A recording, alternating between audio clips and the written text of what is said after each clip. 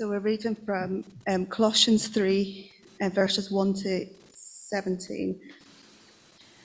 Since you have been raised to a new life with Christ, set your sights on the realities of heaven, where Christ sits in the place of honour at God's right hand. Think about the things of heaven, not of the things of earth, for you died to this life, and your real life is hidden with Christ in God. And when Christ, who is your life, is revealed to the whole world, you will share in his glory. So put to death the sinful earthly things lurking within you. Have nothing to do with sexual immorality, impurity, lust, and evil desires. Don't be greedy, for a greedy person is an idolater, worshipping the things of this world. Because of these sins, the anger of God is coming.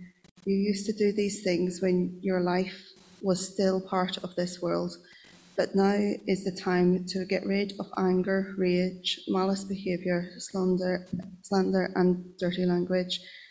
Don't lie to each other, for you have stripped off your old sinful nature and all its wicked deeds. Put on your new nature and be renewed as you learn to know your Creator and become like him. In this new life, it doesn't matter if you are a Jew or a Gentile, circumcised or uncircumcised, barbaric, uncivilized, slave or free. Christ is all that matters, and he lives in all of us. Since God chose you to be the holy people he loves, you must clothe yourselves with tender-hearted mercy, kindness, humility, gentleness, and patience. Make allowance for each other's faults and forgive anyone who offends you. Remember, the Lord forgave you, so you must forgive others. Above all, clothe yourselves with love, and which binds us all together in perfect harmony. And let the peace that comes from Christ rule in your hearts. For as members of one body, you are called to live in peace and always be thankful. Let the message about Christ in all richness fill your lives. Teach and counsel each other with all wisdom he gives, and sing psalms and hymns and spiritual songs to God with thankful hearts. And whatever you do or say, do it as a representative of the Lord Jesus, giving thanks through him to God the Father. We continue in our worship as we listen to God's word now. I just felt it was appropriate that we continue with the same kind of spirit that we took off last Sunday and don't rush it.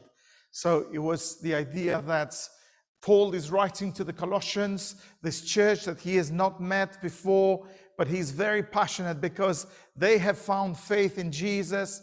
They've encountered God's grace. They've encountered the new life that the gospel gives them.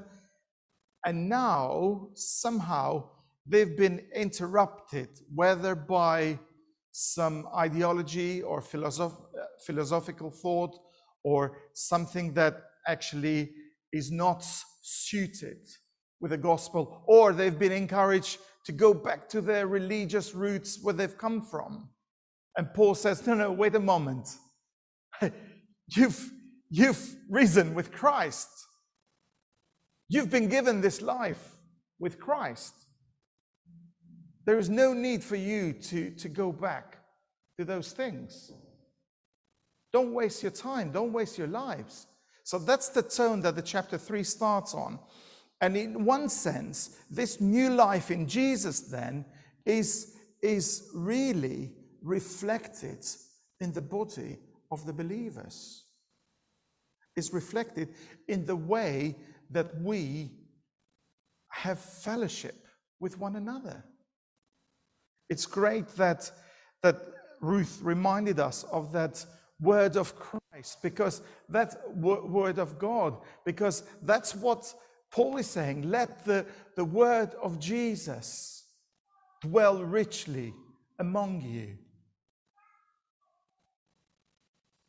So with that tone, I think I want to have another opportunity today. And I am aware that last week I talked a little bit about the example of my wardrobe. How many of you have been to a charity shop this week? You've looked at your wardrobe and you think this needs to go. Sharon, thank you. Anybody else who's got the guts to raise their hands?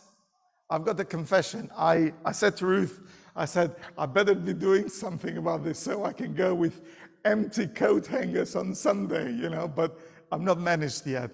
But the whole idea is that the reason why I brought that analogy is that actually Paul is saying, get rid of the stuff that poisons your soul.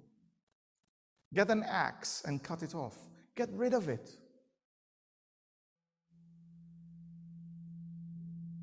And embrace the new life that you've got in Jesus. So what Paul is saying here is that when you've come to Christ, that you not just give up a few bad vices and you accept a few good virtues. Elsewhere in Corinthians, he says, hey, the old has passed, the new has begun. And it's very interesting here how Paul makes sure that this gospel is bringing transformation, and it's visible, the new life that Jesus gives. Because actually, as we can see in this passage, the gospel breaks man-made walls. The gospel breaks the presumptions of any special entitlement, whether because you've been part of a religious group, whether you've been part of a particular race, whether you've been part of a particular ideology. The gospel breaks the good news of Jesus. As we said in the covenant, we said that we believe that through the power of the Holy Spirit to bring good news to the poor, to the oppressed, to be people of peace.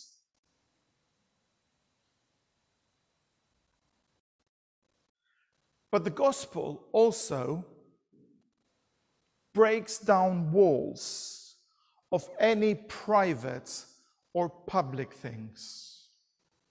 So when Paul is saying, kill the things that impact your soul, he's saying, hey, let's allow the new life of the risen Christ to take a hold of that and give you new life. So this is not about repairing the old. It's brand new. This is what we've got in Jesus. Because the gospel message offers a new life. I've written here, the gospel offers a new life, and the process that is described here is not a matter of gradually changing the old into something better,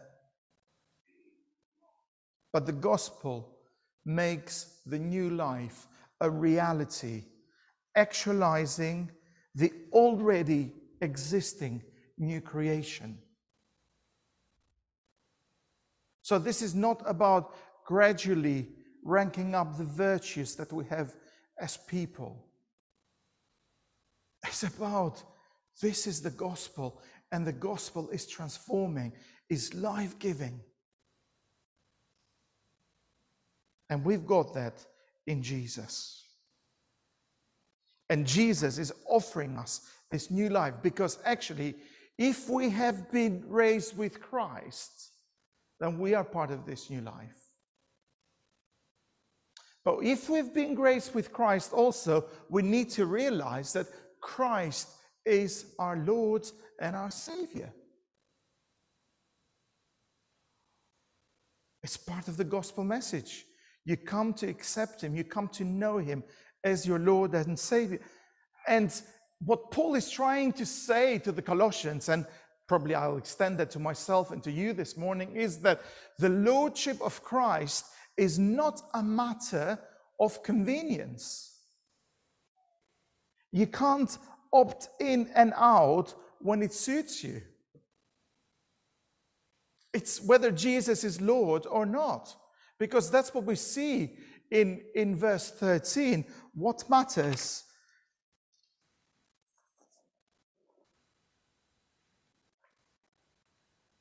Sorry, I lost it. So it's verse 11.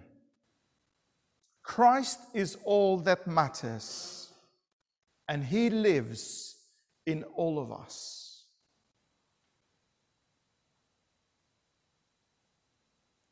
I love the way that you put it, Ruth, when you shared the testimony about the drama, that's interaction and a dialogue with Jesus and Mary, and that proclamation, he is alive. He is alive. He is risen.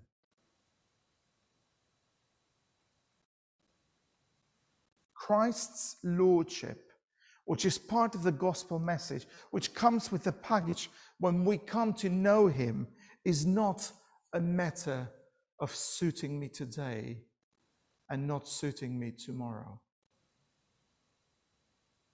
Because Jesus Christ is the same yesterday, today, and tomorrow. And I need to come to that place of saying, you are my Lord over this particular situation.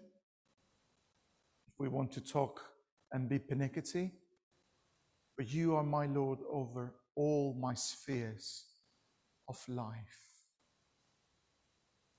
And part of the new life is to allow Christ's lordship to be over.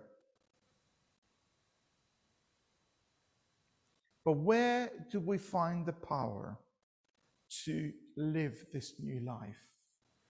It's very clear. It's very clear in the passage. Having been raised with Christ, we have this new life. So the power comes from the one who has raised Jesus from the dead. And aren't you and me so blessed to be the participants of the promise of Jesus when he said to his disciples, I will not leave you as orphans, but I will send you the Holy Spirit, the helper, the sanctifier, the enabler, the power that resurrected Jesus from the dead. So do you see what we've got as a package of following Christ? That we can embrace that power of the Holy Spirit. So that means that no activity can fall outside Christ's lordship for any follower of Jesus.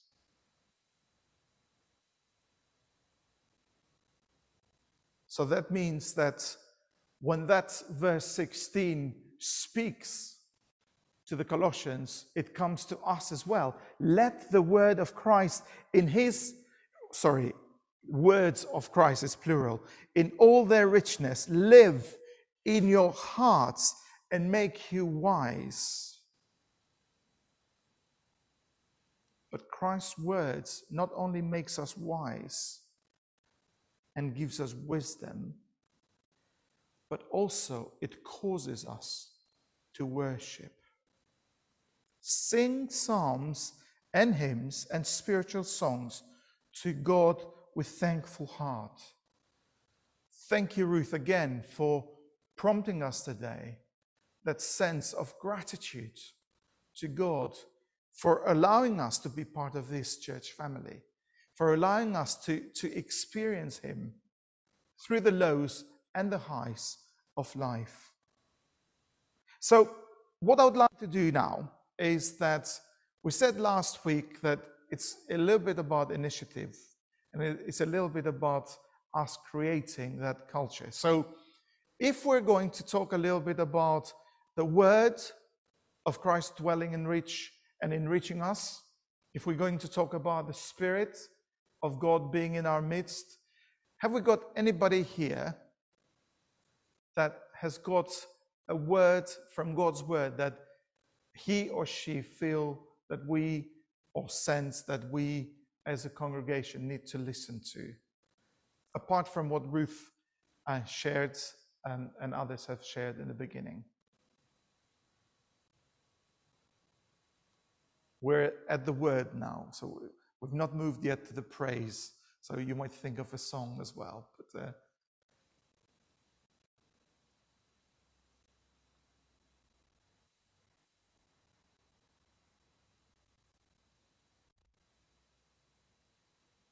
Serena, yeah? Forgiveness, yeah?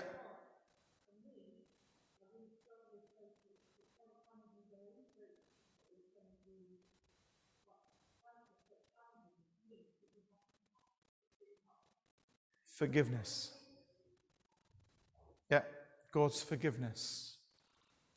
And I've said it in the past that we all struggle with God's forgiveness. And sometimes we are less forgiving to ourselves than God is. And yet we've been invited that because we've been risen with Christ, we embrace that new life. Anybody has got any verse or any particular scripture passage that they want to encourage us and infuse the wisdom and the counsel to each other? Catherine, bear with me because we've got people on Zoom as well. So,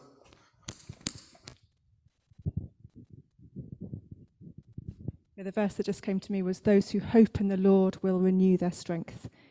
And I don't need to expand. It's very profound. those who hope in the Lord will have their strength renewed.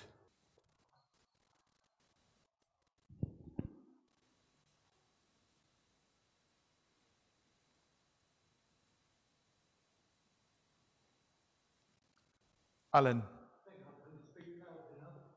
But we need people on Zoom need to listen as well. Sorry. Thank you. Thank you. Climate change.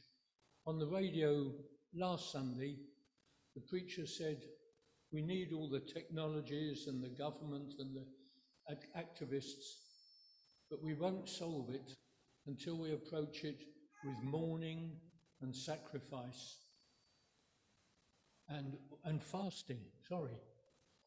Mourning, weeping and fasting is the way we must approach climate change. Thank you. Jill. And perhaps there are people on Zoom. If you can let your Zoom, one of the Zoom masters, they can give you the microphone as well. Word that came to me recently, just 3 little sentences. Be joyful in hope, patient in affliction, faithful in prayer. And that's really stuck with me recently. Joyful in hope, patient in affliction, faithful in prayer. It's in Romans. Thank you, Jill.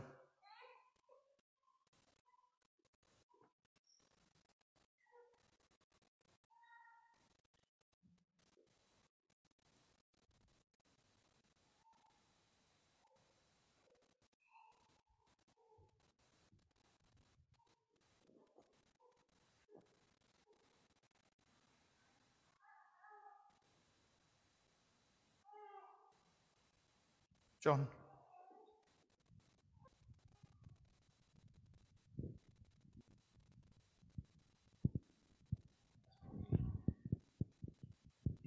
The scripture that comes to my mind is just simply, "And the truth will set you free." And it is completely countercultural to this world, but praise God, we have a relationship with Jesus. And as our sister was talking about forgiveness, etc., and everybody has talked about, Jesus is the way, the truth, and the life. Praise God. And he sets us free. And I just look back on my life with what Ruth has testified today. I was bound. Before I met Jesus Christ as my friend, my master, and my saviour, I was bound, and he set me free. Praise God. And I thank you for your leadership, Marky, and meeting Jesus in the people here. So I thank you for the brothers and sisters here.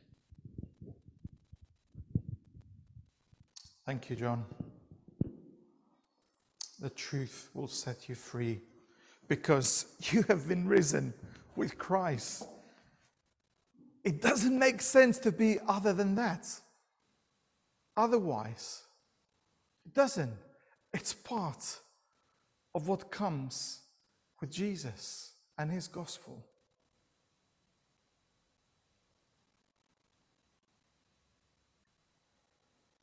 The early church had different examples. Acts 2:42, when they went around people's homes, they shared everything together, they prayed, they were committed to the teaching of the scriptures. As Corinthians, Paul addresses the church in Corinth saying, hey, bring a hymn, bring a word of instruction, bring revelation. Here in Colossians, we've got the teaching and admonition that comes and is centered in the word of Christ. But also there is that element of singing and praise, because our mouths cannot be kept shut if we're experiencing this new life. And that's what we do when we praise God. We declare our response to his love and the new life that he's given us. It's praise and worship, because he is the only one who's due our praise and our worship. So, anybody has got a song? Let's put Jenny on the spot. Anybody has got any song? Jenny has chosen a brilliant song to finish the service with. But has anyone got any praise or thanksgiving? And let's put the Zoom masters on the spot as well.